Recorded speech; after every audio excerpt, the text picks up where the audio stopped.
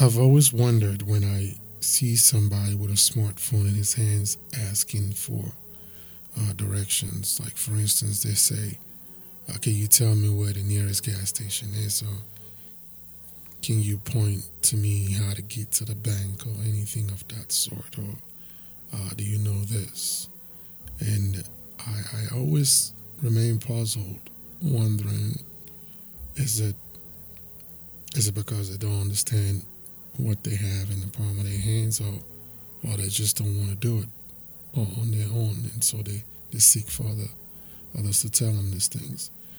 But the more I kept, looking into this, I realized that as human beings, we've just been wired to always feel like that which is ours is not as good enough, and so even the information or the things that is within our arsenal, it's not good enough to get us to where we want to go. And so today in this podcast, I want to talk about starting to stop some of the thought processes that we use unknowingly that deter us, and even in times that we need to make decisions that should be great for our good. Ladies and gentlemen, welcome to Forget Norms with Mr. Fashino.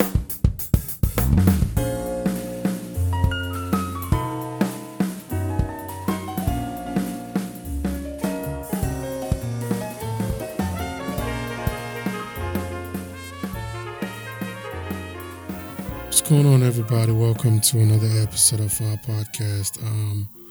I am Mr. Fashino, and as always, we're always grateful to have you guys listening to this words that comes out of my mouth. And we appreciate everybody who shares. We appreciate everybody who leave comments or say something about what we do. I'm going to be very brief today, and I mean that in every possible sense of being brave. I plan not to go over 5 minutes of this podcast. I would say maybe about 7 minutes or so. I love to also listen to other podcasts. As a matter of fact, I love to listen to inspirational messages from other people who've spent their time studying human psychology and also studying themselves and sharing the messages that they come up with. I came across a TED Talk, and this guy was giving a talk, and I forgot exactly what his title was, but he had talked about someone who was trying to get to the top of the mountain and kept asking everybody who's been to the top of the mountain. And after talking to several people, I realized that, you know what, it just feels like I've been to the top of the mountain, so I don't really have to climb up the mountain, even though that was his quest, to actually go up the top of the mountain. I feel like a lot of us do that stuff on a mental basis, and then I always wonder why some people can desire, pursue, and achieve success, and why some other people can desire, pursue, and never achieve success. And then I start to ask myself, but there is a pursuit of success, but then there's a pursuit of success, which means there's someone who desires success, pursue it, and find every ways possible to obtain success. And then there are other people who desire success, not necessarily fundamentally because of themselves, because they see other people who have been successful, and so they start to pursue success, not necessarily in a realistic pursuit because they don't necessarily want to be successful in and of themselves, but because they see success as something that is possibly good. And so what I also realize is that when we start to live lives along those contexts of reasoning, we start to lose the essence of ourselves. We start to lose the essence of who we are as human beings. We start to lose the essence of who we are on a purpose level.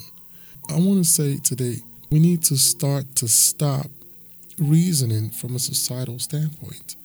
There is nothing bad about being able to be influenced by someone that you find appealing based on what they've accomplished. But I also think there's everything wrong trying to mimic their path and be motivated enough or start a journey just based off what you see them accomplished. When that happens, I think, not literally, but I feel like some type of death occurs to the person who feels like that's something that is good to do. It's good for you to find motivation in something, but it's bad for you to copy that and try to use it to fuel your journey to where you're supposed to go. And so very briefly today, I just want to be more encouraging today. I don't want to talk about norms today. I just want to be more encouraging today to say, The cell phone in your palms, it will do the same thing that the person on the other side will do, and even best.